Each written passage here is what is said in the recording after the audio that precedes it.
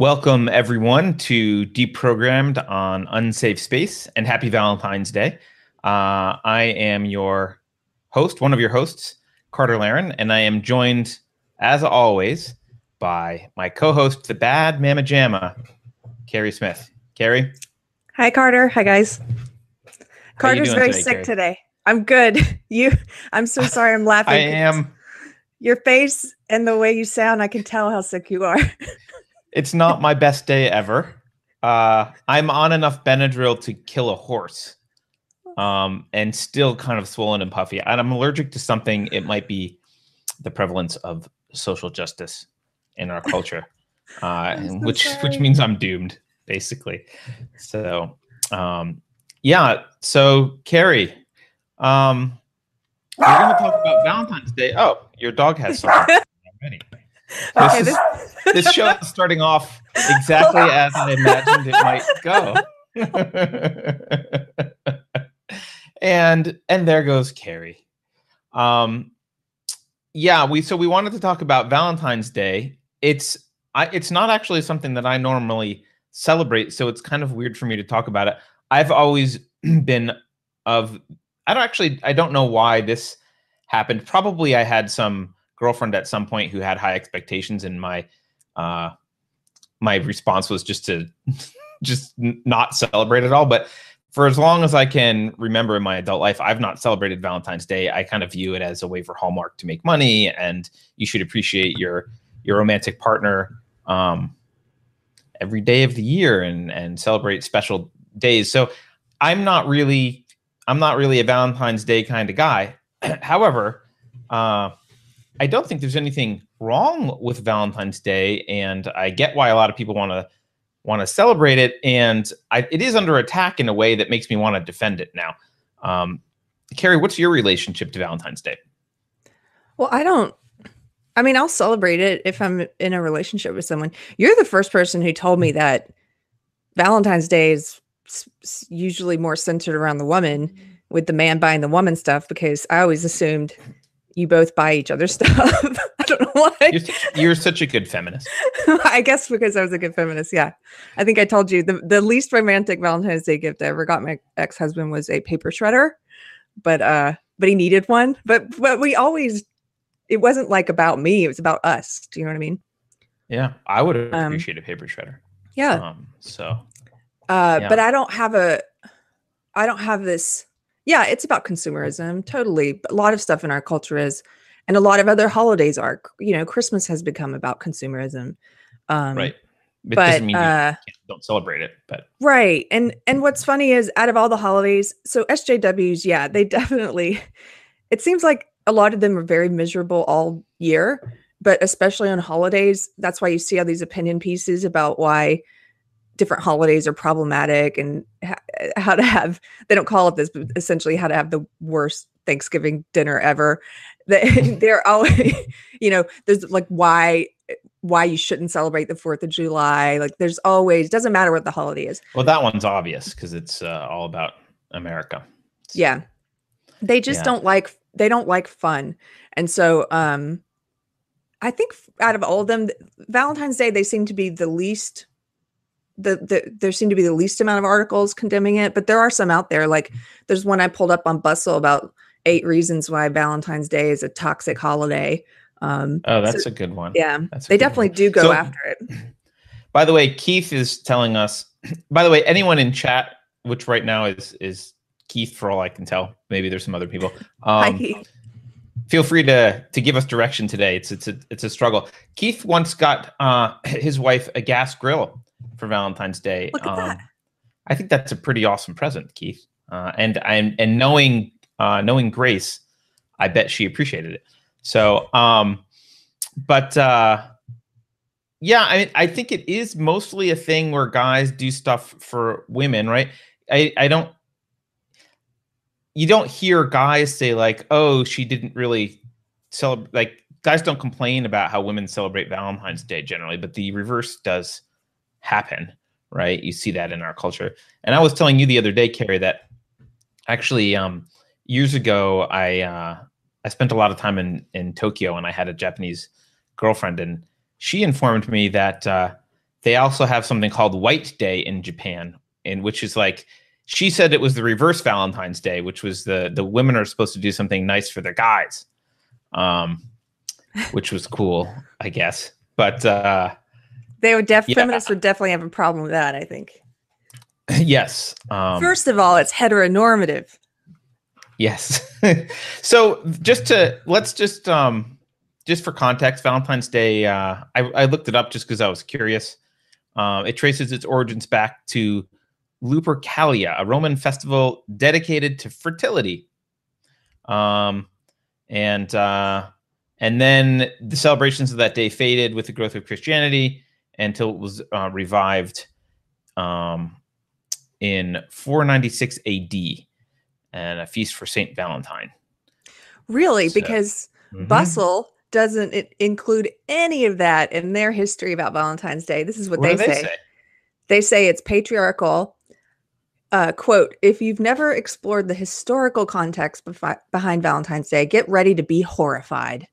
It's actually part of patriarchal conditioning that permeates our culture. Quote, it is mainly about fertility and the promise of offspring, which secures the society and the city-state. Vasiliki Kotini, assistant professor of English and comparative literature, told the American University in Cairo, quote, this is because offspring means citizens, and in the case of male offspring, it means soldiers. It also means continuity of the family name and familial wealth that we passed on to the new generation. If there were ever a reason to shun Valentine's Day, this is the best one I've ever heard. And then it goes on about how you should just celebrate. That it's about fertility? That's the reason? That supposedly is patriarchal. So having kids is patriarchal? Yeah. Yeah. I read some, we can get into this if we need to later, but I read an article. Let me look up the title of this article. It was from the 70s, but this is this craziness does actually exist. And so this was called Lesbians in the Class Position of Women by Margaret Small. I think it was in 1975. But she has a whole thing about how Marxists don't get it because they don't understand that they don't understand the plight of women. And her view was, she says, in classical Marxist terms, the relationship of wife to husband is one of slavery. In terms of the oppression of women, heterosexuality is the ideology of male supremacy. And she has this entire argument, which I find fascinating for its inanity, if that's a word. Her argument is because women have children, women are ultimately the producers of everything. And so anything, she makes some wild claims without any supporting evidence. Like she says, her legitimate view of the evolution of the species is that guys were because guys weren't tied down by childbirth, they were out doing whatever, just, hanging out. And women invented agriculture, invented everything, took care of kids, built all the surplus, got all the food, did everything. And the guys would wander back to the homestead once in a while, steal the surplus and go trade it with other guys from other who had also stolen the surplus from their enslaved women. It's a fascinatingly demented read. But there are a lot of female chauvinists out there. We only ever hear about male chauvinists, but there are a lot of female chauvinists. Yes. Tamara, we're going to get, I do want to talk about Valentine's Day in school. So thank you for bringing it up. Tamara brought this up. And Keith is telling us, I didn't read this part about Valentine's Day, Keith, but it's good to say. He says Saint Valentine was arrested for marrying couples during a period when marriage was banned because too many young men were chasing women rather than joining the army. He was sentenced to clubbing death. But the second part that you're writing, Keith, is not true. So there's a myth that says on the day he was sentenced, he signed a letter, "Your Valentine," to a girl who befriended him. Apparently that's a myth, at least what I heard. But anyway, regardless, it doesn't really matter what the origin is. The recent origin is Hallmark wants you to buy cards, and Godiva wants you to buy chocolate, and thus we have Valentine's Day. But so I looked up, in prep for this, I did look up some of the complaints about Valentine's Day, and I just want to point out some.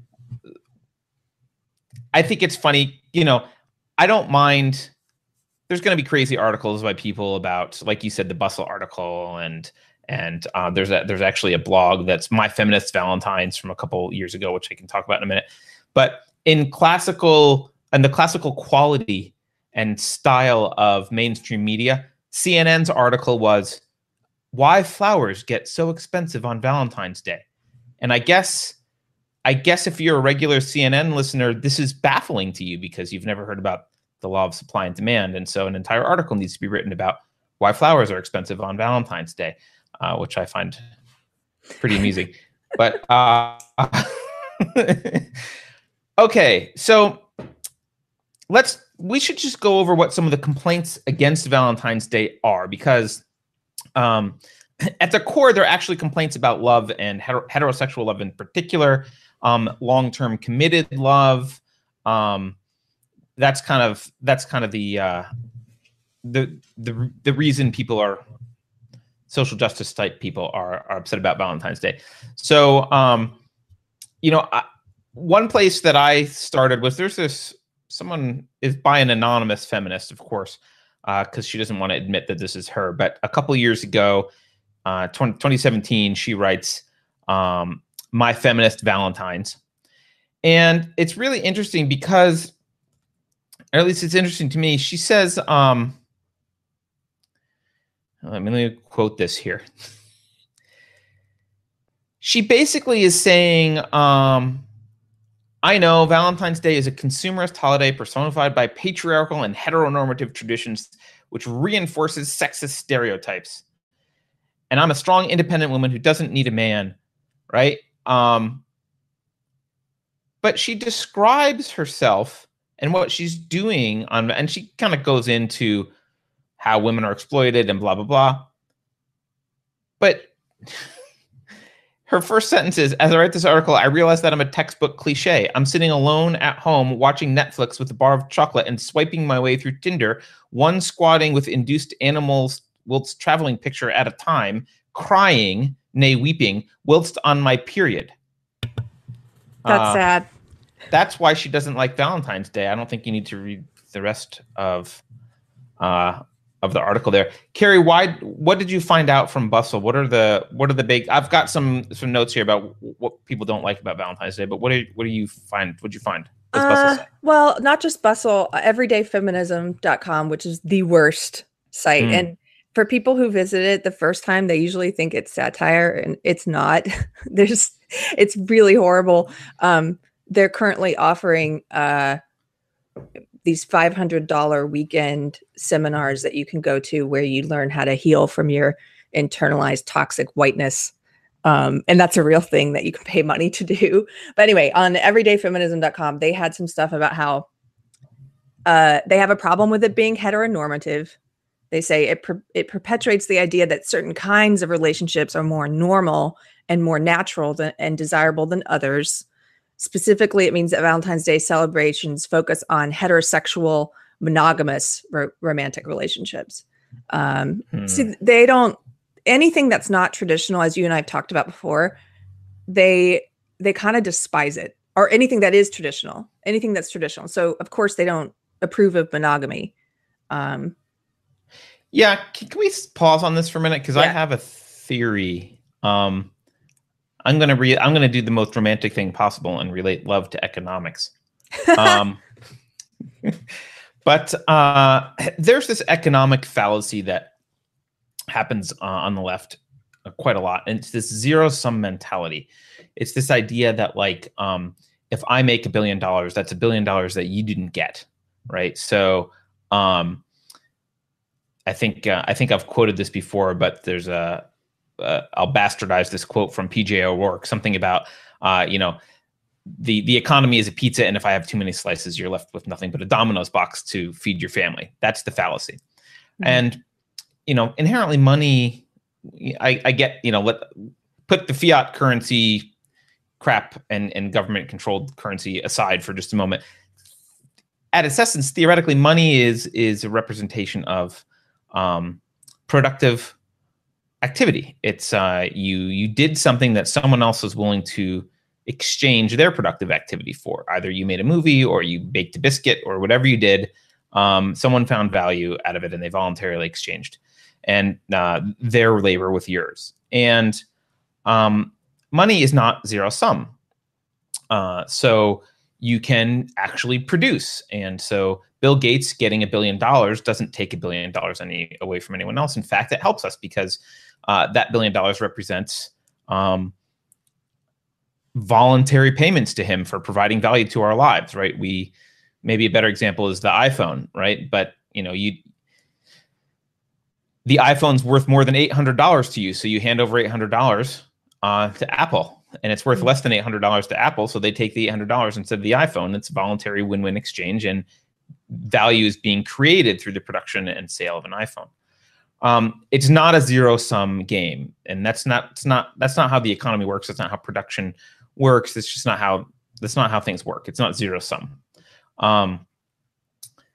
I think that this zero-sum mentality doesn't just apply on the left to economics. I think it applies to attention, like emotional currency, attention, appreciation, love. It applies to all of this stuff. And so, and what got me thinking about this was, Tamara mentioned that schools are slowly, she says Valentine's Day is being turned into We Love Our Friends Day in schools. Schools, I read some articles about schools not liking Valentine's Day. And the reason is they didn't like this idea that there's inherently discrimination in giving Valentine's Day. I don't mean discrimination in the, racist or, negative the negative meaning of the word, but I mean discrimination, like picking. I'm discriminating, right? Like, right. I like you, but not you. Like there's some, I'm conferring my affection on one person rather than another. And the schools worry that, the ones who don't get the affection, their feelings are hurt and that kind of thing.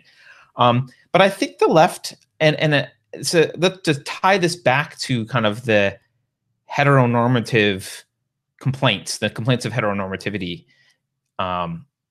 Does everyone know what the word heteronormative means? It means a focus on making heterosexuality normal, right? Or the assumption that heterosexuality is normal.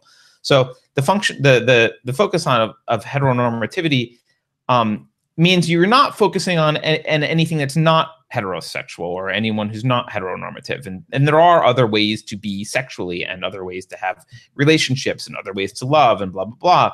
And they seem to be acting like if the world celebrates Valentine's Day and two people who are in a loving, committed relationship celebrate Valentine's Day, or there's this public recognition that a committed heterosexual relationship and a romantic relationship is worth celebrating, that somehow that kind of emotional currency that's granted to those couples somehow detracts from appreciation or emotional currency for you. And so they literally use words like, well, it erases my existence, right?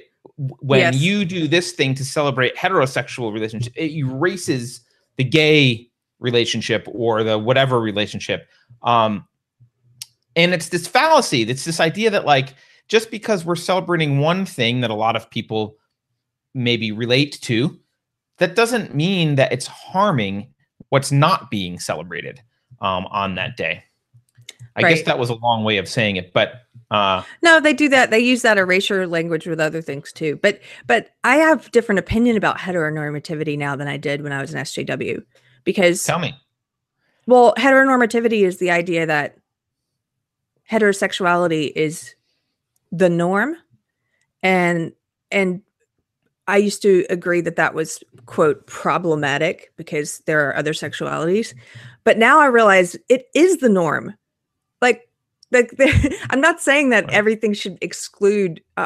Clearly, we shouldn't exclude gay couples.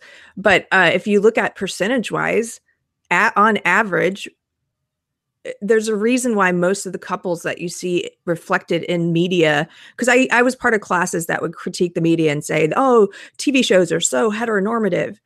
And they rightly applauded when we started seeing more gay characters. But now I feel like they're tilting it to such a degree that they want to see more representations than are actually statistically accurate, not just for gay couples, but for people of color as well. Like it's reached this point. It's like, it's not just, we don't want to see an accurate representation. We want to see 50-50. I'm like, but that's not the norm. So Right. I don't know if I'm making sense, but I'm kind of like, yeah, there's a reason why most of what you see reflected in mainstream media is heterosexual couples, because that is the norm. So yeah, and there's this weird reaction to the word abnormal, which I think is an unhealthy reaction. The word abnormal just means not normal, and normal doesn't mean good. Normal might be bad. Maybe people normally overconsume and have excess credit card debt. That's normal. Being abnormal is good. What they do, Carter, is they ascribe superiority to these things. So if you say abnormal or not average, they hear inferior, or any type of difference. They hear inferior and superior. That's not true. Something can be not the norm and not be inferior, and it vice versa. Yeah, it could be. And like you pointed out, you could Stephen Hawking's had an abnormal IQ. Yeah, abnormally high. Right, that's fine. Right. Yeah, but yeah. So they've got this view that abnormal is bad, and then. Or that when we say abnormal, we mean bad, and that's not what we mean. So again, to your point, Keri, yes, society is heteronormative, and that's correct. Yeah, that's kind of the way heterosexuality is normal. That's kind of the way I view it now, and I didn't view, because what they teach you is that that's wrong to view, that we should be viewing, just like with the trans issue now, you see, we are now forcing, kindergartners to grapple with whether or not they're trans. Kindergartners shouldn't have to be grappling with that. It's like a 0.00% of the population has to grapple with that. But now we're treating that as the norm because they view it as cis-norm. They have a new word, cis-normative. Cis-normative is when we assume that, so cis, just CIS, if you guys haven't seen this, cis is what they call you in opposition to trans, meaning they would call me a cis woman because I'm a biological woman and I also identify as a woman. I refuse to call myself cis. I'm like, I'm not going to define myself in relation to a very tiny statistical percentage of the population. But that's what they're forcing. It's about control. Yeah, and that's why they started saying cisgender instead of just I'm not a woman, I'm a cis woman.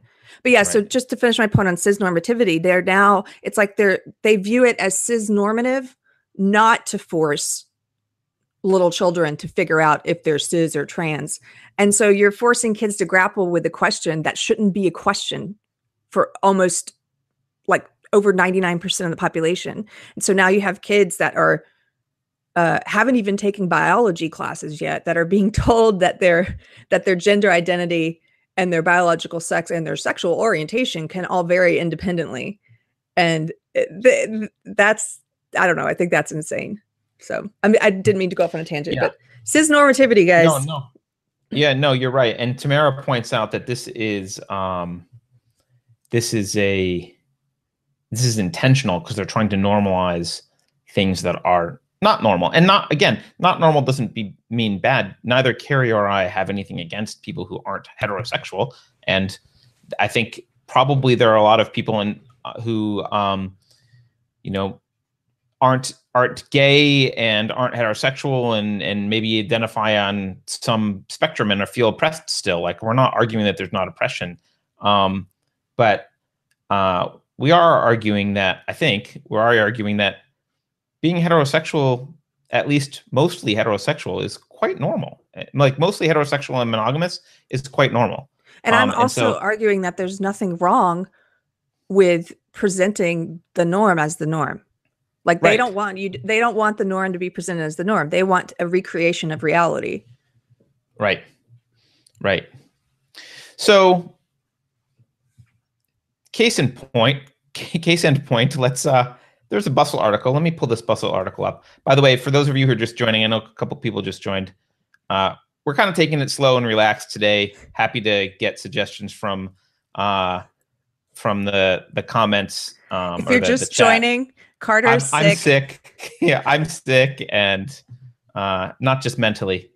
And I'm I also figure, you guys, this is more like sick. a lackadaisical show. This is more like our Christmas special. We'll just have it be our Valentine's Day special. Oh, by the way, feminists love to say they're trying to recenter Valentine's Day around loving and supporting women. And a lot of my feminist friends really loved Leslie Knope's character on Parks and Rec when she declared Valentine's Day to be Galentine's Day, GAL, like a day when you celebrate women. And so a lot of my friends steadfastly on Valentine's Day, they choose to instead wish each other a happy Valentine's Day. There's nothing wrong with that. I just think it's interesting. Well, actually, Keri, I don't know if you are aware of this, but Galentine's Day is now under attack by the social. You're behind on your social justice culture. I was looking Galentine's Day. They don't like Galentine's Day because. Wait, is it cisnormative? No, it was. You know what? Hold on. I can actually find it. Let me find the article. Galentine's Day is sexist, they say, and patronizing. She doesn't need. So Rachel Hosey, I guess is how you say her name. She says she writes about why she doesn't need a separate holiday for her singlehood, and she certainly doesn't need pity that goes with Galentine's Day because it stems from oppressive notions of traditional gender roles and expectations.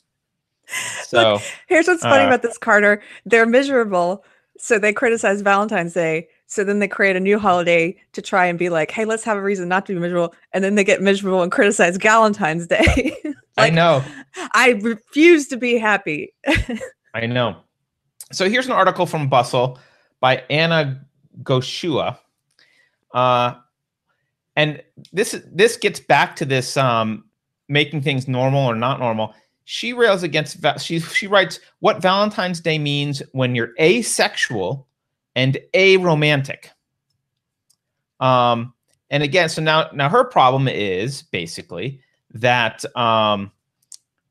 we are viewing being sexual and romantic as normal somehow. We're normalizing being sexual and romantic. So she says, so this is another really interesting one. She talks about how she liked Valentine's Day when she was younger, and like they just kind of at school they just passed out Valentines to everyone, right? Mm-hmm. But then when it became about selection, she writes, when suddenly you like when you have to maybe pick someone, right, and you don't just hand it out to everyone.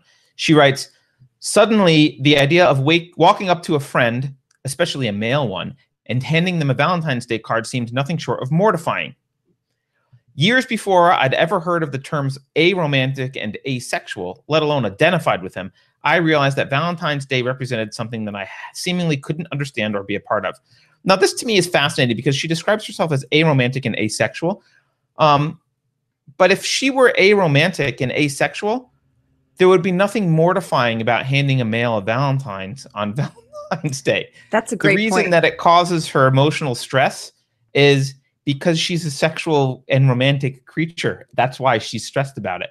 And it was fascinating to me to see that she didn't make that connection. It's literally the next sentence, right? She says like, oh, I had a lot of anxiety about the idea of walking up to a guy and handing him a Valentine's Day card.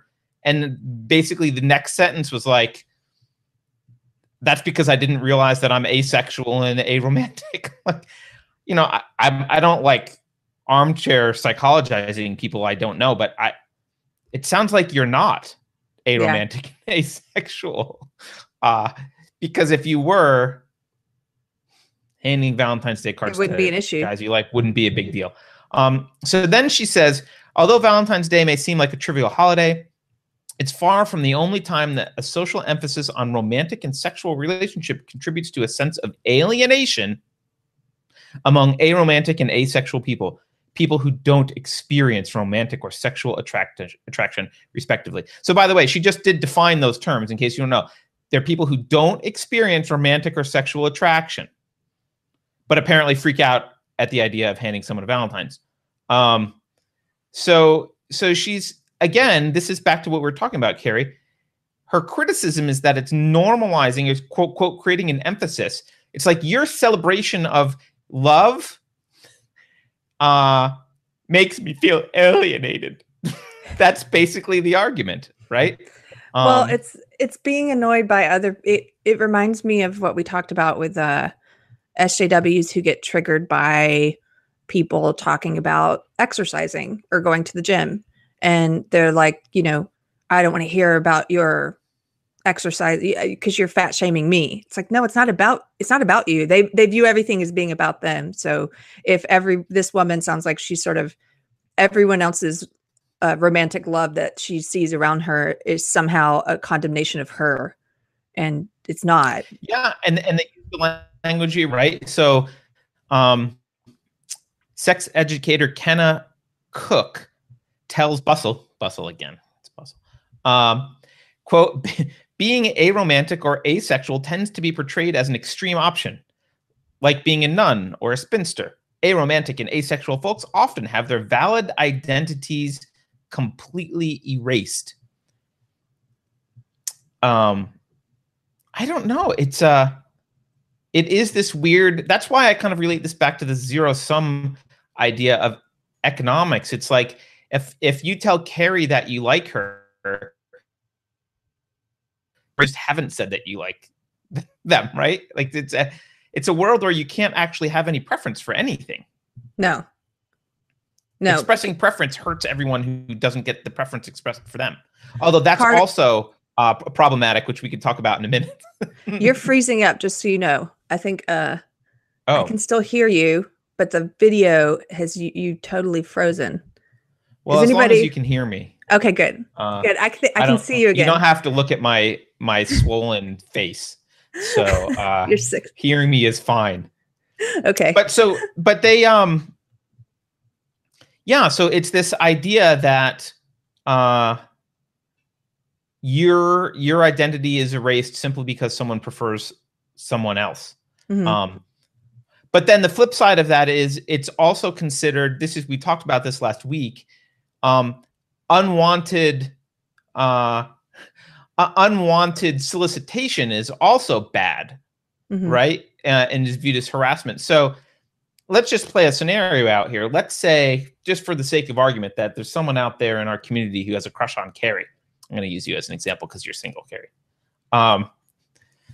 They, by expressing any interest in Keri, first of all, they're sexually harassing her if it's unwanted, which they won't know until she responds. So they're risking sexually harassing and being an oppressor. And they've now erased and oppressed everyone who's not Keri, who they didn't express interest to. I think that about sums up the social justice outlook on expressing affection. I think you're right.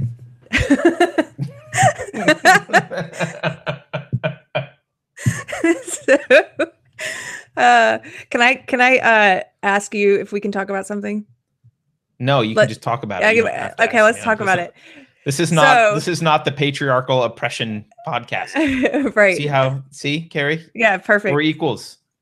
So I was having a discussion with some women last night who are Christian, who were asking me about, to go back to the Everyday Feminism website and how terrible they are.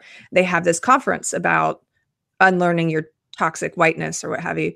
And they have a lot of crazy conferences. Like if you look through all the seminars, they're advertising. It's SJW boot camp. Or as what was I calling it? So a friend said it's a gulag, and I said, yeah, it's an emotional labor camp. But they, I just love the idea, because you go there to basically be shamed about all of your privileges. But so they have this one class about it sounds kind of like kinky, by the way. It sounds like something that if they just made it sexual would be a fetish. And maybe it is a fetish. Oh, well, there are some on, not to get too far afield, but there's a website. There's a secret Facebook group called White Guilt Trading Post where white people are it's like a fetish. They pay money to people of color who demand money And then some of like, there was one woman in there, black woman in there, who calls the white guys piggy, like, give me money, piggy. That seems very sexualized and like fetishized to me. It's very creepy, like a money kind of domination scenario. But so to go back to these classes, they have one about ethical non-monogamy, like open relationships. And so some of the women I was talking to last night were like asking me sort of, is this common? And I think at least anecdotally, it's become more common. I know people who practice this or who claim to. I used to work with someone who was in an open relationship, but it wasn't really open because she was still lying about and like hiding relationships, which is weird. It's like, if you're in an open one, why hide it? But you know more about this, like the open relationship stuff and the ethical non-monogamy. And I was wondering what your thoughts are on that. Sure. Let's see. About love here specifically. Let me give you a starting point. The idea that there's a book called The Ethical Slut, right? That a lot of people I've read, a lot of my friends have read, and it was a very popular book.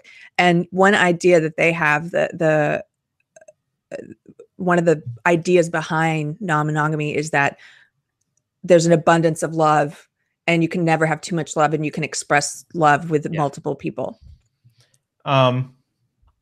So yeah, I've talked about this a little bit on the show, but this might be TMI for some people. But Keri asked, so blame her. Yeah. So actually, The Ethical Slut is a horrible book. It's just stupid. It's just sophomoric and dumb. And I say that as someone who spent years in a polyamorous relationship. Dossie Eaton, who was the author of that book, was my therapist. So for a little while. So like, it is a piece of shit. Oh, so I'm trying not to swear so much. By the way, stop me from swearing. We're trying to make these a little bit more kid-friendly, Keri. So go ahead and smack me upside the head virtually. But Dossie Eaton, the book itself, it was sophomoric and dumb. It was like, it's stuff like, I don't remember if this is in the book or if she's something that she told me, but it's like, oh, do you feel jealousy? Why don't you put your pajamas in the dryer while your spouse is out with someone else and then put them on because they'll be warm and fuzzy and it will make you feel better? It's like, what kind of, like, did you even graduate junior high school? What kind of advice? How stupid. The advice is just, it's a horrible book. Even if you want to practice non-monogamy, it's a stupid, stupid book. And the only reason that people like it is the name sounds interesting and risque. And a lot of people don't have any other resources to turn to, so they open that book. So my views on polyamory. I also went through a time in my life where I followed that logic, and I said, well, love is boundless. You can have lots of love. Just because you love one person doesn't mean you don't love another person, and you can love more than one person in that. That kind of sounds like it might make sense, even for Christians, where there's this like, well, obviously God has endless love, right? Granted, I'm an atheist, but I'll use the Christian language, right? God's got endless love for all of his children, and so clearly this concept is valid, and a lot of the arguments for it were similar to the arguments that I just made, actually, about this zero-sum game. Remember, I criticized and said, like, look, the economy is not a zero-sum game, blah, blah, blah. So oddly enough, a lot of these people who think that the economy is a zero-sum game, on the flip side, say, well, love's not a zero-sum game. You don't get it. Just because you love someone doesn't mean you're not loving someone else. And I think, so just to kind of set the stage here, I am no longer polyamorous. I don't think it works for me, at least. Mm-hmm. And I think there are some real problems with it that people don't talk about. And I think it really comes down to what you mean by the definition of the word love. Mm-hmm. And if you mean a adolescent hormone-induced definition of love, then that logic works perfectly well. And you can love as many people as you want. Like an emotion or limerence, right? It feels like a thing, like limerence. So people who don't know the word limerence is that, when you first get into a relationship, it's very exciting and it lasts, between 6 and 18 months typically, and then kind of dies down and then you kind of get into your quote ruts and you're in your more mature phase of your relationship. That beginning phase is called limerence, and it's basically impossible to get back with a particular person because it's about newness. Part of this feeling is about newness and discovery. And so once you're in a relationship with someone after a while, it's hard to rekindle that newness because you know the person very well, which is good. You want a secure, known entity to settle down and have children with or whatever. Anyway, if you have this sophomoric or kind of adolescent view of love as love is the thing that makes me feel bubbly, right? Then you can have that attitude. But the truth is, in the real world, it may be true that your hormones are, quote, unlimited and your feelings are, quote, unlimited. But unlike God, and again, I'm going to use God as a metaphor here, unlike God, your time is not unlimited. Your resources are not unlimited. Your attention is not unlimited. And if you view love in a more mature way, and you view love as not just giddy feelings, but as a conscious commitment and deep respect for and support of another individual, then you very quickly come to the conclusion that because there's so many hours in a day, if you spend an hour supporting this one person, it is a zero-sum game. You're not spending that hour supporting this other person. You don't have unlimited hours and unlimited time. You also don't have unlimited emotional energy. So I think the decision to be polyamorous is a decision to limit the depth of commitment from I don't mean it in like a, when I say that, people are like, oh, it's not limiting the depth of commitment. I'm still going to commit and be with this person forever. I mean, you're actually limiting the amount of intimacy that you can have with that other person. And maybe you can get very intimate, but you're always holding a part of yourself back, though. I mean, there's always a part of you. Even if you're not holding a part of yourself back consciously, you are if there's someone else that you're also doing that with, that you're also being emotionally supportive of, or you're also being there for and spending time with, that is by definition taking away from time and attention and energy you're spending with the other person. And so maybe you get to a certain level of depth before you're 98 and keel over, but you maybe would have gotten to twice that level of depth if you hadn't spread it around. Well, I agree with a lot of what you're saying, but I do think there's a part of yourself being held back because you're necessarily creating romantic intimacy with another person that your primary partner is not a part of. And we may not agree on that, but I think that is, I'm of the opinion that that's a part of you that they're not getting to experience. And one other quick thing you said that makes me think of is, love is not, like we're saying, love is not just a feeling, it's an action, like it's behaviors. And so, like you said, you have limited time, you have limited actions and behaviors. And if you're acting and behaving away from that one person, you're behaving with another person, you're loving this other person in that time.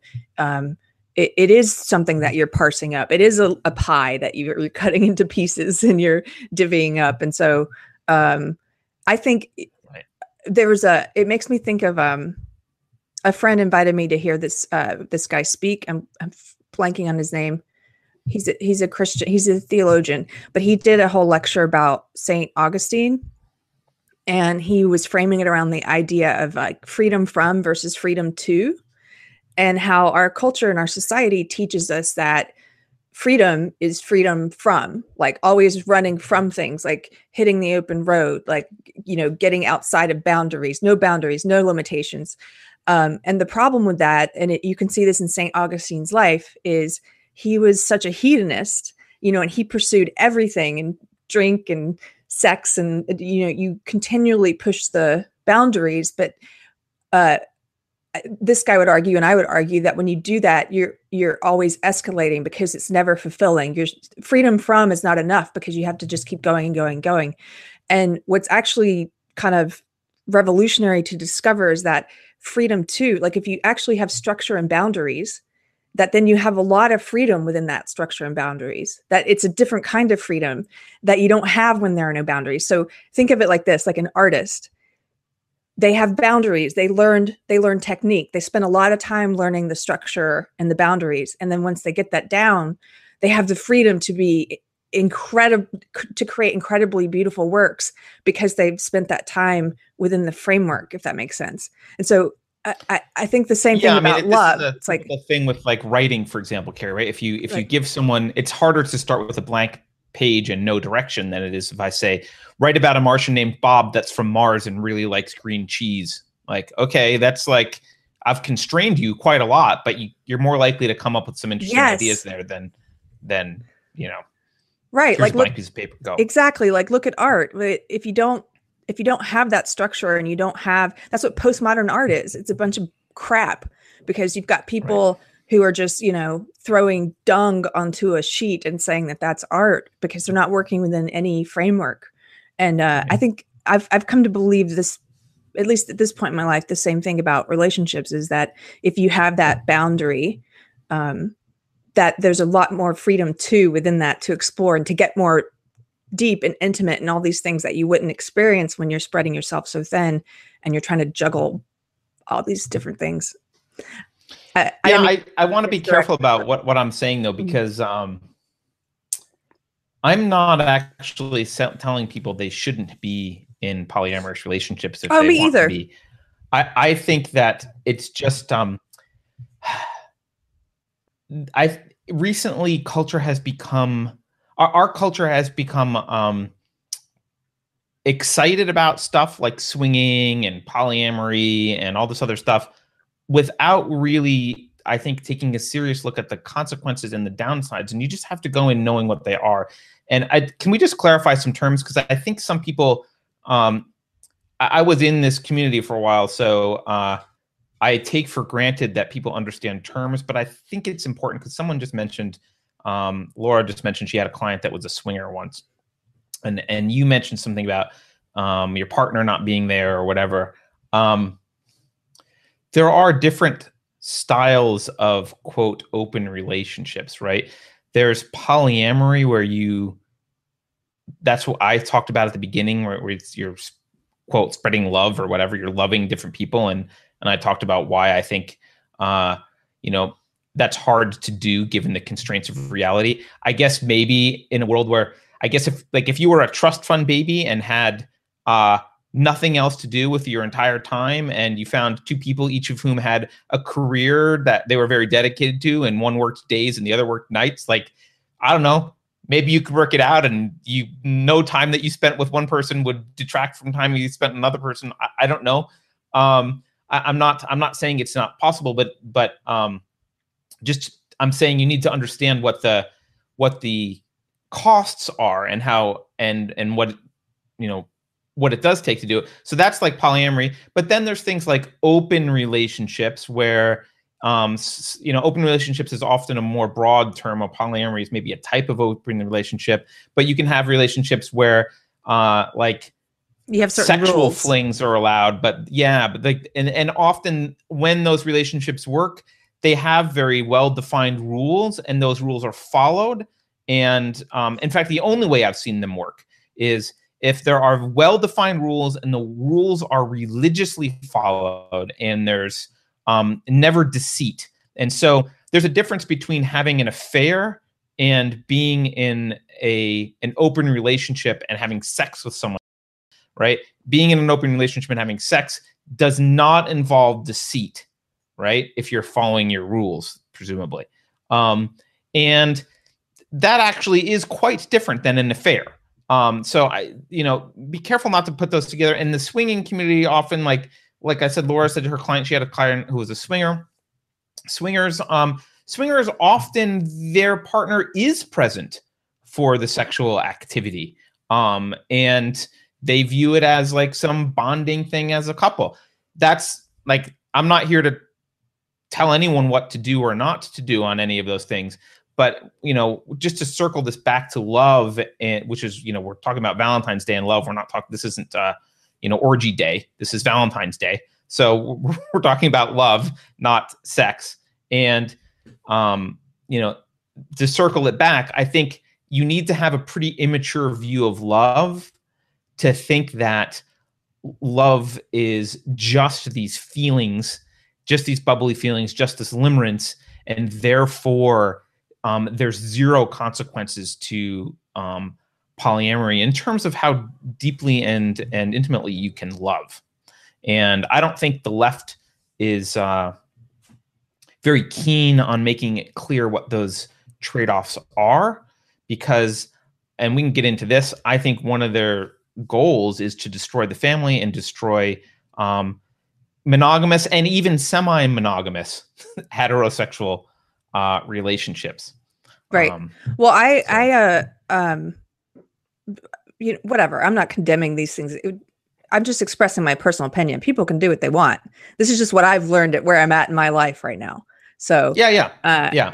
So, but I do think there is in the bubble that I was in the SJW echo chamber I was in, there is kind of a denigration of, they kind of smirk at heterosexual monogamy.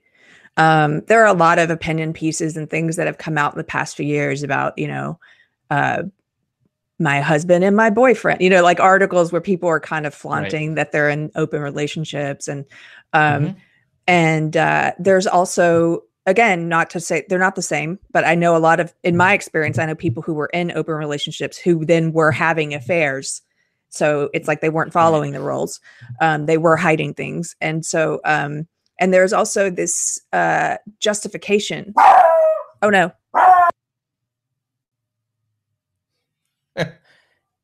You cut out, I think. I know. Sorry, I have to get the doggy. That's fine. You go get the dog. I guess I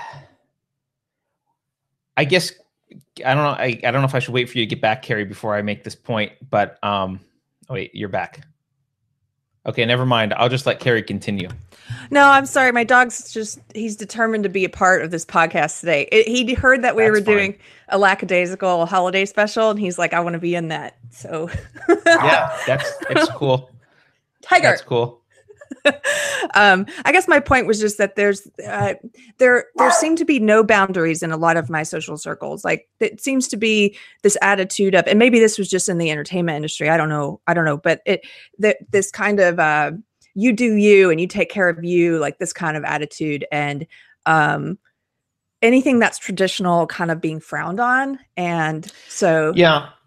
So the thing that I think is not talked about is one of the main reasons. So let's say if you're not going to have children at all, I think that it's there are reasons to be in a long-term committed relationship, of course, but the reasons are much less important. And I think I'll say this as someone who did get divorced, and really I think I got divorced mistakenly, in the sense that not that I don't love my wife now and have a happy life, but I think at the time the people around me discounted the effect it would have on my child, and I did as well. I mean, I'm to blame, but I asked for advice and I talked about it. One thing that people dismiss is the impact to children on some of these other relationship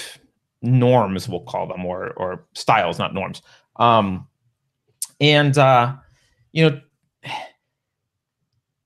Children do better in a two-parent family, like home, with both biological parents present.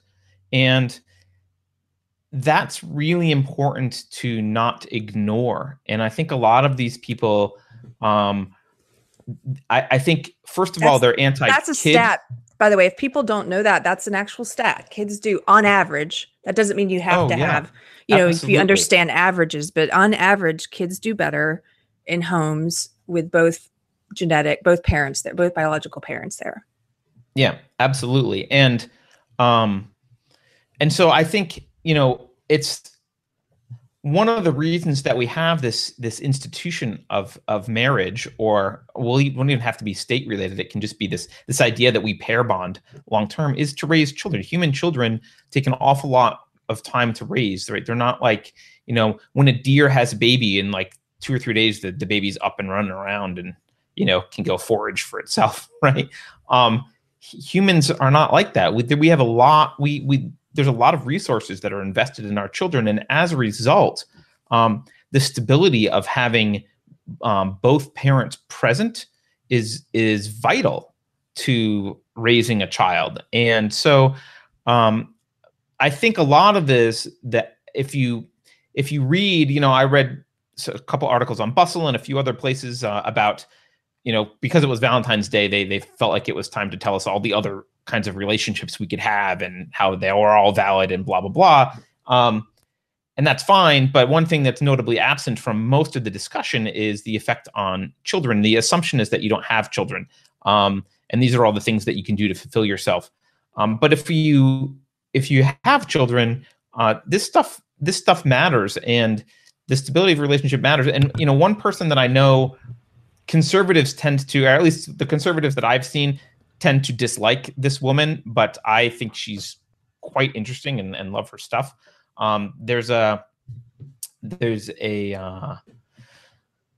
therapist named Esther Perel who writes she wrote a few different books, but one of them is called Mating in Captivity, and she talks about there is this inherent conflict between wanting. So if you look at your hierarchy of needs, people want both kind of stability and security on the one hand, but they also want kind of variety and newness and like risk on the other hand. And learning how to balance that in a relationship is quite difficult, because part of that limerence that we talked about is that kind of newness and variety. Mm-hmm. But you don't, we do ask our spouses, and this is not an easy task. And I'm not saying it's easy, but we do ask our spouses to be, on the one hand, I want you to be completely predictable and my solid rock, and I know everything is going to be fine with you, and I feel very stable and assured, and there's no surprises. That's what I want.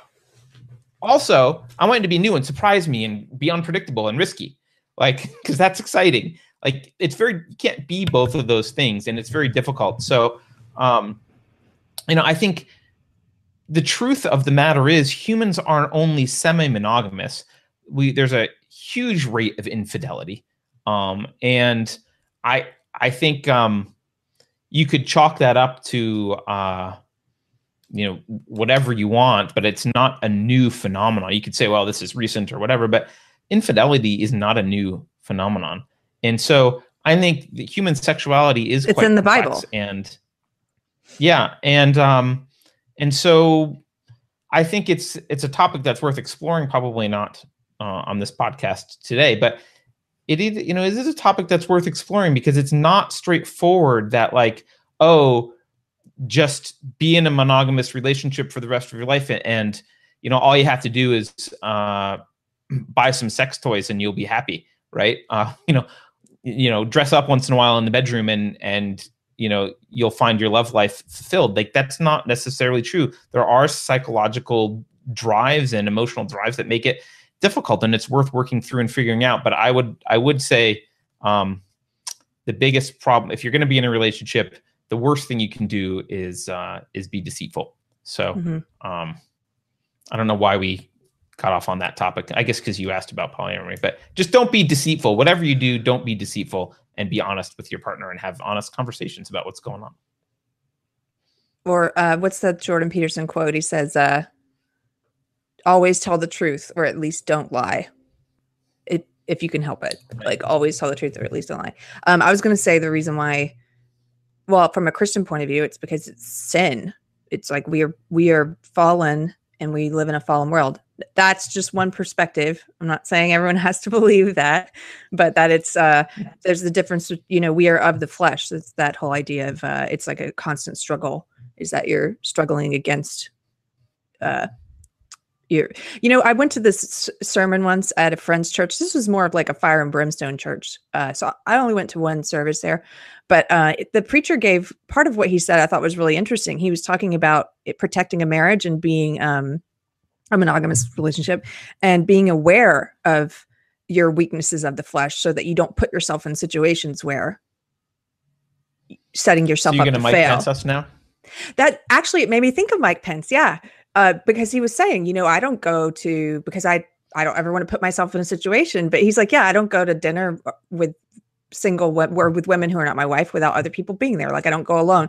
Like he had certain rules for himself. And I thought, wow, that's a really proactive way, not just about monogamy or just in general. If don't set yourself up for failure, whether you're talking about protecting your marriage or you're talking about any type of not having Twinkies in the cupboard at home because you've got a susceptibility. Exactly, not having Twinkies in the cupboard at home because that's your problem, right? Like whatever your problem is, don't put yourself in situations where you're going to be tempted, because if you know what your temptations are and what you're capable of, and to know that, you have to be aware of how much evil you're capable of. You can't pretend like you're a good person. All these people pretend like they're good people, and then it's like you're setting up a moral blind spot for what you're actually capable of because you refuse to face that of what you could, Anyway, we're going a little far afield. But that's okay. This is our fun holiday special. That's okay.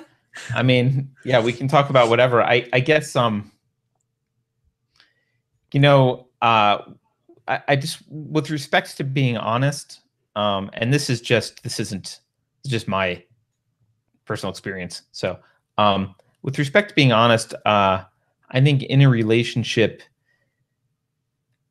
it means being honest about stuff that's really uncomfortable to be honest about, and about your emotions. So to give an example, and I know not everyone would agree with this, but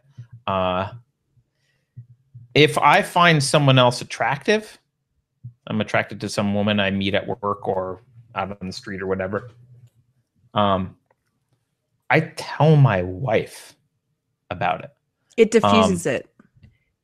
I was just going to say that it diffuses the tension, because then she can know, we can have a conversation about why, and it's not a failure on my part. It's a natural thing to be attracted to people. So you can have that discussion, and it can become a moment where you bond with your spouse more closely, rather than if you pretend it's not true and cover it up.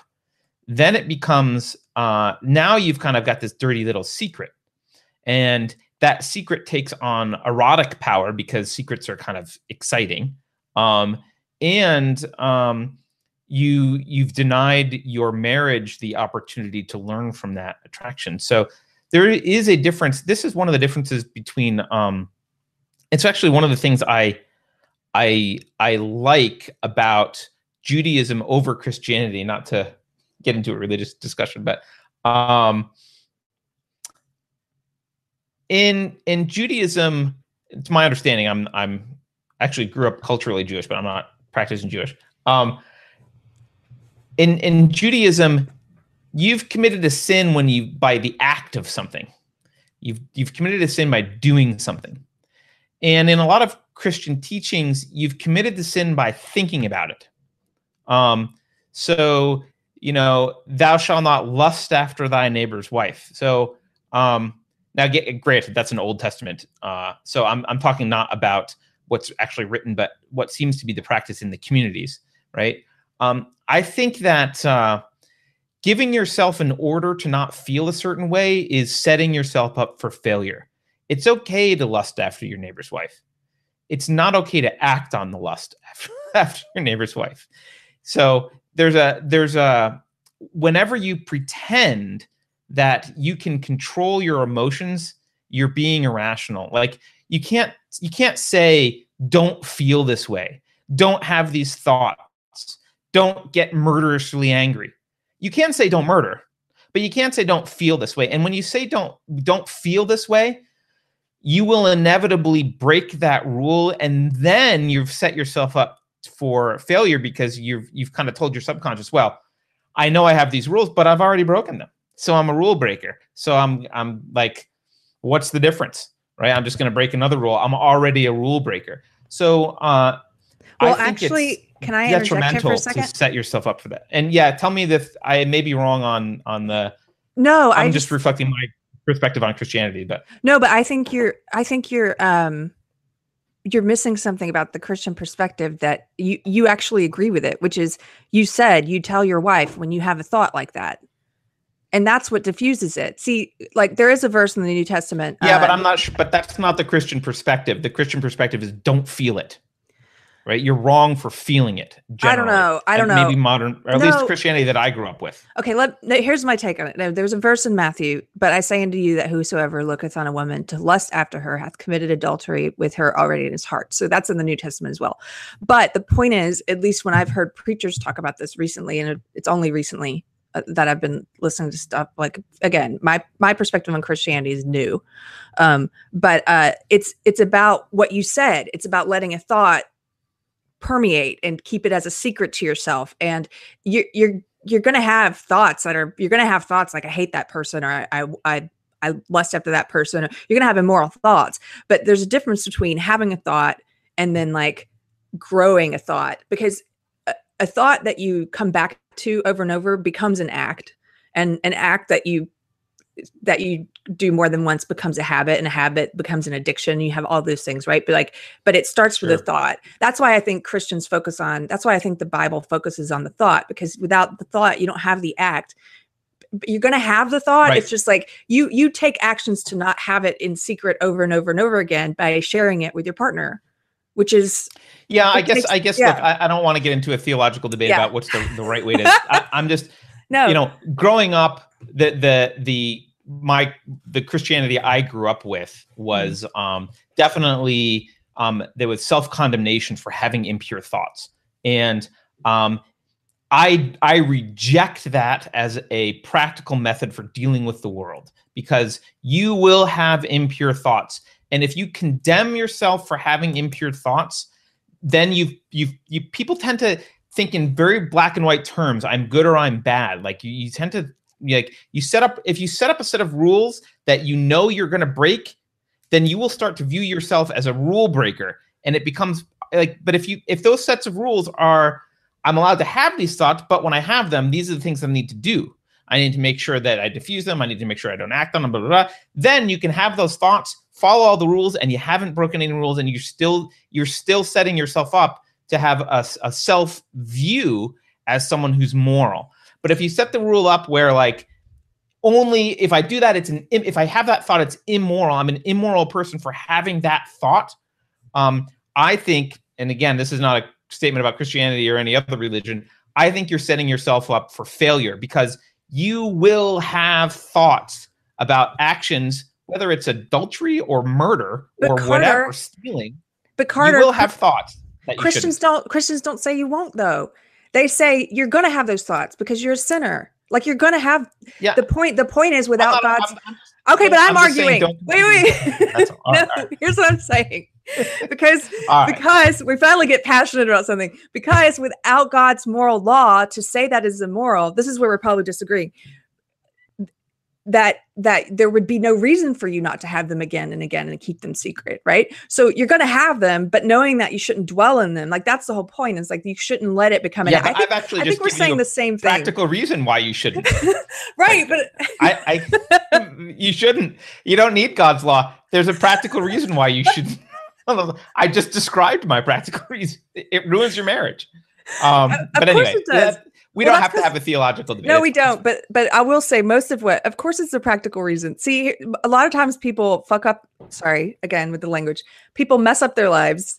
And then this is what I liked about the Bible is when I started reading it again, I'm like, oh, like it told you some of these things that maybe you should and shouldn't do. Like you didn't have to figure this all out the hard way. Of course, there's practical reasons why this is a moral law. So I think we're in agreement here. I think we're just passionately disagreeing about being in agreement. I don't know. I'm not sure we are. I think we're still in disagreement about how we view thoughts, whether the thoughts themselves are immoral. And I would argue the thoughts don't make you a bad person. I don't think so either. Yeah, I would agree. Oh, okay. Then we're they don't make you a bad person. Can we talk about something else that's just random? Can we lighten it up for a second? Yeah. Because can we talk about Diet Coke and napkins? Please tell me about it. I just think this is funny, and it's kind of related to Valentine's Day because it's related to this idea that expressing interest in someone is hurtful and oppressive. And I get, catcalling is rude and stuff. I'm not saying that, I'm not saying that you can harass people, but we seem to not have this distinction between harassing someone and hitting on them in an innocent manner in society now. And everything's become like you're a victim if I say, hey, you're hot, want to go on a date? Like suddenly I'm creepy. And oh my God, you're oppressed. So a third of millennials say that that's sexual harassment. Right. Wait, what was that number again? How many millennials? A third of millennials. A third of millennials think it's sexual harassment, right?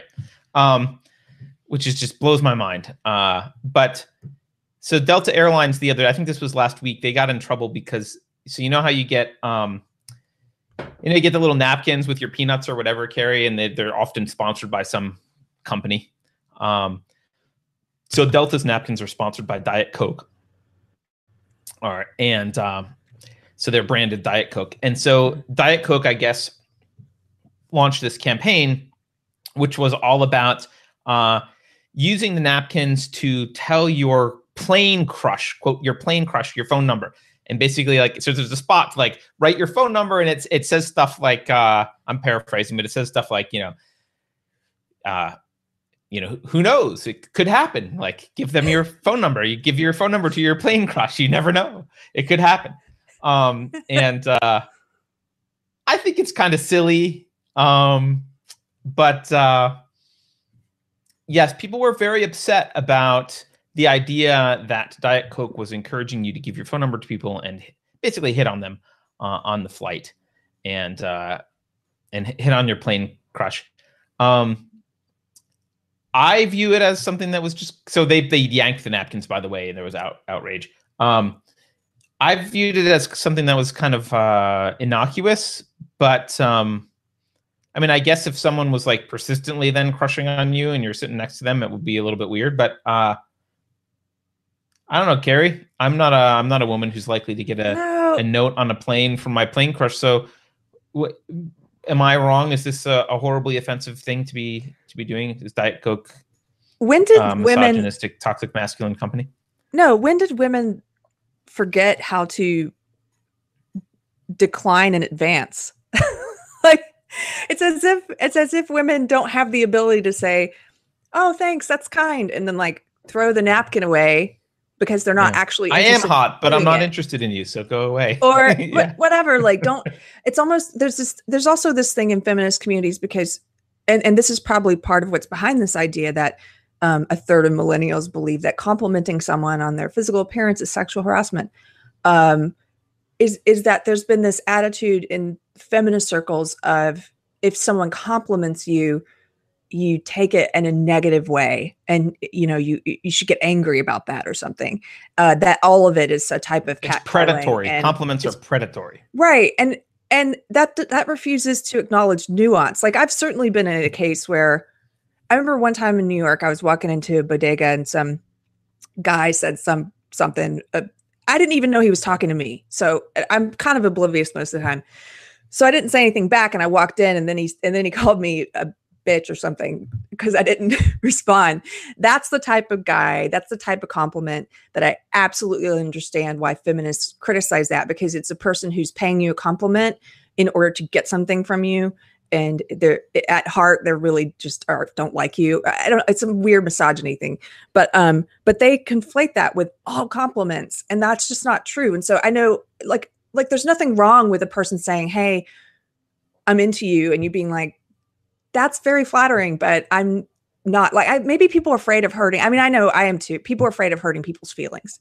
So maybe it stems from that too. They feel like, why am I put in this position where I must hurt feelings? So they call them misogynists for giving out their phone number. Well, that's great true. Solution. Yeah. I don't know. I just think people are too touchy these days. They're too touchy, and it's almost as if they view women as not having agency. Like not able to say no, thank you, or not interested, or I don't know. I think that's silly. Yeah, it's odd also to me because people like to feel desired, especially women. I don't know, maybe I'm going to get in trouble for saying this, but You're going to get in trouble for saying that. Women like, generally, in my experience, women like feeling desired. So, and they like being, quote, objects of desire. They like feeling desired. But if you express that desire and that woman happens to be a feminist, you're a misogynist pig. So, you know who's really hurt by this, Carter, is that one couple who was going to meet this way and get married. And now it's never going to happen. That would have been their story. The Coca-Cola napkins. They were probably planning on, we'll do a follow-up 2 years later to see who met with Coke napkins, and right. And they're now married and have kids. Yeah. I don't know, Keri. Maybe we should. It is Valentine's Day. I feel like we should loop back to Valentine's Day with a pretty easy question you can just answer for us, which is, what is romantic love? Go. Oh, wow. That's not an easy question. That's not an easy question at all. What do you mean? I'd have to think about it for a while. I mean, it's what we were talking about as like limerence. I mean, it has physical effects. You have physical, like heart racing or short of breath, like that kind of stuff. But that's just like the beginning. Romantic love. Yeah, that's more. Yeah, but the word romantic. Do you mean like long-term monogamous love, or do you mean like the beginning, or what? I don't know. Well, I mean romantic love as opposed to filial love, or okay, love of pizza, or like, I mean, romantic sexual love. What is romantic love? I think it's that special type of love that you have for a partner, for someone that you're going to share your life with. That is. I know I bring him up a lot, but one thing that Peterson said that I really liked was he said, marriage, it should be an agreement where two people agree to show the worst parts of themselves to each other and not run away screaming. Like marriage should be, or romantic love, that partnership should be the place where you feel secure to be completely honest about who you are with all of your shortcomings and failings with each other, and to support each other, and to know the worst in each other and to still love each other because you see the best, and to help each other be the best version of yourself.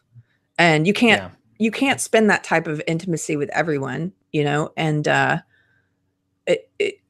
I personally believe it works best with one person. It doesn't mean other people can't do what they want or try what they want. It's just, I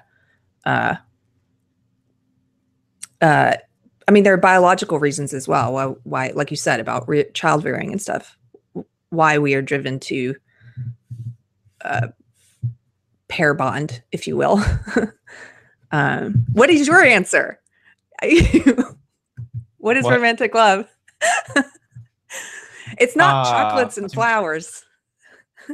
No, I think, I mean, fundamentally, and I didn't invent this, but I think romantic love is fundamentally, I think it's a response to values that you see in another person that you admire. And it has to be mixed with sexual desire for it to be romantic love. But it's a response to values, and which is why I think shared values are very important for a long-term relationship. It doesn't mean you have to agree on everything, but you know, I know a lot of people would argue that people with two different religions can be married and happy, and I'm sure there are people of two different religions that are married and happy. But I would argue that neither one of them can be taking their religion seriously and that be true. Because if your fundamental view of the universe is opposed by your significant other, I think it's a barrier to growing together and really knowing each other. I think you can disagree on lots of things, but I think without those shared values, I think it's difficult. But in a summary, there's a book I think called It's called The Psychology of Romantic Love by another therapist of mine at one point. I'm TMIing everyone. I had too many therapists in my life. Let me look up The Psychology of, I think this is the name of it, Romantic Love. Yeah, it's called The Psychology of Romantic Love by Nathaniel Branden. I do recommend it. It's a good book about romantic love. Good Valentine's Day book. Especially if you're single and you're looking. In case anyone that you know might. It is funny the thing about values and religions, because I'm a very different person than I was a couple years ago, or even from a year ago, a very different person. And so my boyfriend and I just broke up because, well, we both have a very good sense of humor about it, but essentially I left him for Jesus because he's not a Christian. That's part of it. But he's doing some stand-up, and we were writing some jokes together where he's doing some stand-up about if he finds this Jesus guy, but but then it turns out there's a song. We looked it up. There's actually a song called "She Left Me for Jesus." It's a country song. By Eric Cartman, is it? Because I feel like there's probably one of those too. No, it's a country song. It might be Hayes Carl. Yeah. Anyway, look it up. She left me for Jesus, and if I ever find Jesus, I'm kicking his butt. Yeah. There's a. I don't know. I think it's hard. I think it is hard to have two different fundamentally different belief systems. Yeah. So before we end, I want to end soon, but before we end, there's actually one other thing I want to loop back to. We talked about some examples of how the left and the social justice culture is kind of, I would say, anti-love. I mean, we didn't get into this too much, but they would much rather you have random dates on Twitter than that you settle down and have a monogamous, happy relationship with kids. And a lot of this is coming from the rad femmes, like the radical feminists side of things. I want to talk about why they're doing that and the effects it's had. Because Keri and I, you were talking before the show a little bit. Women are not happier. Women have been told for decades that they were, I think I read some quotes from Margaret Small from the 70s, right? The relationship of wife to husband was one of slavery. They've been told basically that, sex is some sort of rape. Heterosexuality is about male supremacy and patriarchy. They've been told that they are in bondage by being housewives, if that's what they choose to do, and be home with the kids. And so they've been told that for decades, and women have entered the workforce. I got some stats somewhere I can pull up, but there's been moms are in the workforce a lot more than they were, 40, 50 years ago. And parent and dads are helping around the house a lot more, and there's a lot more quote equality in terms of that. The pay gap, which I would argue is a myth anyway, and I think there's a lot of evidence for that being a myth generally. But even the mythical pay gap has shrunk, and yet, female happiness is on the decline. In fact, there's a. See if I can even pull up this article. Sorry, here it is. There is now this is from a couple of years ago, or maybe 10 years ago. But there's a paper, The Paradox of Declining Female Happiness. And let me just read the abstract of it and we'll be done. By many objective measures, the lives of women in the United States have improved over the past 35 years. Yet we show that measures of subjective well-being indicate that women's happiness has declined both absolutely and relative to men. The paradox of women's declining relative well-being is found across various data sets, measures of subjective well-being, and is pervasive across demographic groups and industrialized countries. Relative declines in female happiness have eroded a gender gap in happiness in which women in the 1970s typically reported higher subjective well-being than did men. These declines have continued, and a new gender gap is emerging, one with higher subjective well-being for men. So after all of this feminism, we are at a place where women are less happy. And actually, if you look up stats, families are more broken. There's more single parenthood. There's more out of wedlock births. There's just everything is kind of worse now after following the advice of the radical feminists. Yeah. Why is that, Keri? Camille Paglia talks about this. I think if people aren't familiar with her, they should look up some of her lectures. And she's a feminist, but she is critical of. Let's say she's aware of some of the repercussions of the changes that have happened in society, and so she talks a lot about how when things were more divided into the female and male sphere, you had women coming together with other women more often, like doing the laundry together, cooking together, cleaning together. It was more of a communal society. And then you had the men, like after dinner, the women would do the dishes together and talk, and the men would go out and tinker with cars and have this, male camaraderie together. But because we've kind of gotten rid of those separate spheres, and we've sort of said women need to be everything and men need to be everything, I think that there's a lot of is a burden on people to do all of it, to have a career and to come home and raise the kids and to do the housework. A lot of my friends who are in marriages that I would say they are like feminist or egalitarian, there's this constant complaining about how the husband doesn't help enough at home with the housework, and they're both working. And so it's like, but he's not pulling his weight at home. And it used to be that one person didn't have to do all of that. It was divided. Now, I'm not saying that that's, again, just like talking about normal and abnormal. It doesn't mean that one is superior, that's ideal. It's just that it didn't used to be that you had to do everything. And so now I think, yeah, women are unhappy because there's not enough hours in the day to do all of that. And so the idea that you've got two parents in the home who are working at least 8-hour shifts and then coming home and trying to cook and do homework and clean. And it just, I don't know how people make that work. I don't. And I understand, there's a book that came out in the 50s, Betty Friedan's The Feminine Mystique. This is a really popular book in women's studies. And it kind of talked about the problem that has no name, about this malaise, this unhappiness that housewives felt. And the whole book is kind of about that. Well, not to say that those women were not unhappy, but women today are unhappier than they were then.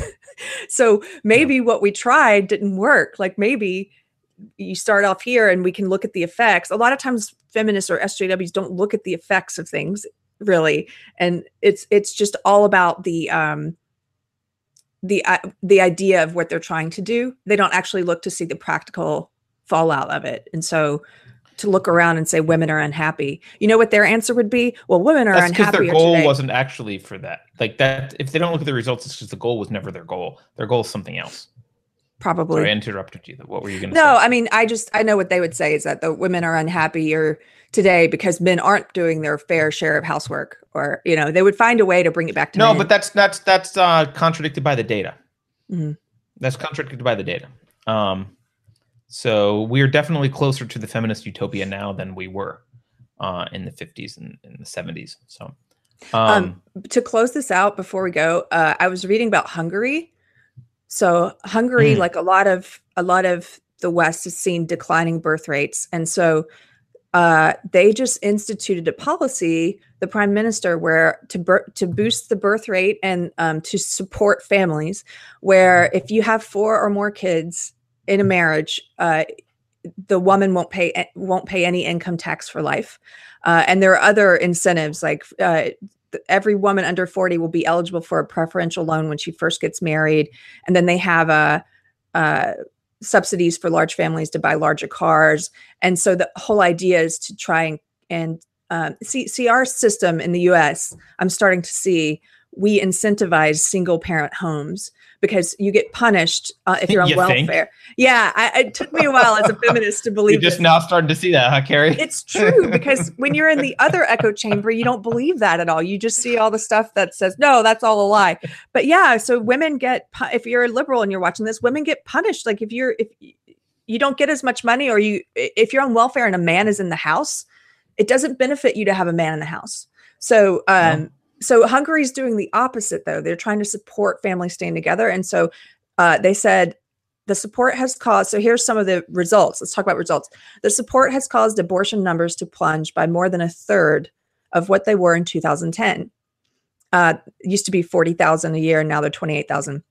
It's also caused a plunge in the number of divorces. It used to be 23,000, now it's 18,000. And a surge in the number of marriages. It used to be 35,000, and now it's up to 50,000. And I just think that's a different approach than what we're taking here in the States. Like, instead of doing incentives for being in single parent homes, like incentives for families to stay together. Hey, maybe that's a good idea. I don't know. Well, I mean, it's, I think there's a bunch of cynical reasons why I think we wouldn't want it. We don't do that, but yeah, absolutely. So I'll say one thing before we wrap it up, but if anyone's got stuff that they want us to address that we haven't addressed, just let us know in the chat here. And we'll try and touch on it before we wrap up. But crap, I lost my train of thought, Keri. It's one of those days. I was going to say something about it's the Benadryl. Family and marriage. It's probably the Benadryl. But I'm sure it was great. Okay. It was a brilliant thing, and you were very impressed by whatever it was. Oh, well, I'll just say this. Look,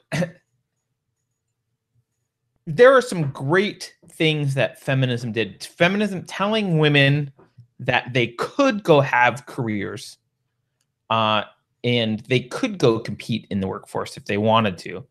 I think few people would argue that was a great thing for feminism to tell women. That they don't have to stay in abusive relationships, another great thing. So there's some great things that feminism told women. They should be equal before the law, right? Lots of great things came from the feminists. But likewise, I think one of the most destructive things has come from the feminists, and that is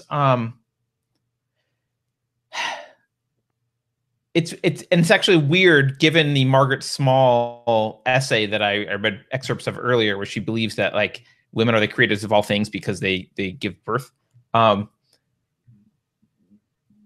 Feminists told women that being home and raising children and taking care of the household was less worthy of respect than being a lawyer or doing whatever it was that the man was out doing and earning money.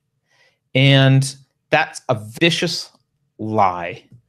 And a lot of women that I know, even if they are great in their career, when they have children, if they can afford it as a family, they would much rather stay home. And they're much happier staying home. They often have this sense of guilt placed in their subconscious, I think, by feminism. Like, oh, shouldn't I go have a career? I should go have a career, right? I should be having my career. And I think it's caused us as a society to devalue mothers. And look, I can rail against a lot of things that moms do, and I know we each have our own personal relationships with our own mothers, but the role of being a mom and raising responsible, healthy, well-adjusted the kids that we're raising the next generation, taking care of the home domestically while the dad is out earning money. It doesn't have to be that way. It could be the reverse. It could be, there's other ways to be. I'm not saying this is the only way it has to be, but that is worthy of our respect and admiration. And I think a lot of women feel like if they, at least in Western society, they feel like if they choose that, they're somehow less than the high-powered lawyer woman who chose a career and throws her kids in daycare, which, by the way, is horrible for the children, and she's a bad mom. I'll say it right away. You're bad parents if that's what you do. And it's sad because I think it's not only hurt women, it's hurt generations of kids and is can continue to. And again, it doesn't have to be the mom that stays home, but it is, it is what a lot of women would prefer to do, and they feel guilty about it, and they feel like they can't do it because it's not the feminist thing to do. It's not powerful and strong and independent. And the purpose of being in a marriage and having kids is to be dependent, right?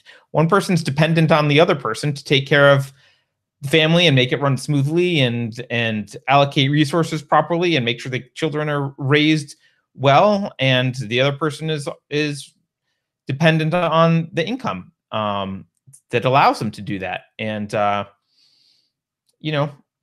that's not, there's nothing wrong with that. And again, it doesn't have to be the guy out working and the woman at home, but it's the way a lot of people want to do it. And they get shamed for it, I guess. You hear the phrase like, "Oh, I'm only a housewife. I'm only a homemaker." And it's sad. That's my rant, Keri. Keri's gone away. We can't hear Keri. Laura in chat says, "The best thing I ever did was raising my son, hands down." You go, Laura. And I think there needs to be more credit given to people like you, because it's vital, and a lot of women are not raising their children well, and their children are growing up to be horrible people. So, Keri, Carter, I hear something in my ear. Are you now? Back or no? Yeah, you're back. All right. Good. Okay. Well, you're choppy, so I only heard part of that. I'm sorry. Something happened. I'm not going to repeat it because it probably wasn't that great anyway, because I'm on Benadryl. I'm sure it was great. And we'll hope it wasn't choppy for everyone. We'll hope it was just you. But it's probably time for us to wrap up. Any last words, Keri? I can't. No last words. You're giving me the choppy signal. Okay. Thank you all for watching, listening. Hopefully this isn't a mess of choppy words. Hopefully you can understand me. So thank you all for watching. You can go to unsafespace.co, not .com, unsafespace.co. There's no M because the M stands for Marxism, and we don't like Marxism. So please go to unsafespace.co, support the show. You can follow us on Twitter at unsafespaceco, and you can go to YouTube, and we're Unsafe Space on YouTube. This show is Deprogrammed. It happens every week at 11 with me and Keri. Every Thursday at 11 with me and the bad Mama Jamma, Keri Smith. So thanks all for watching. Happy Valentine's Day. Sorry that I'm hopped up on Benadryl and drugged out today. Hey, there's Keri. She's back. And we will see you next week. Bye, guys.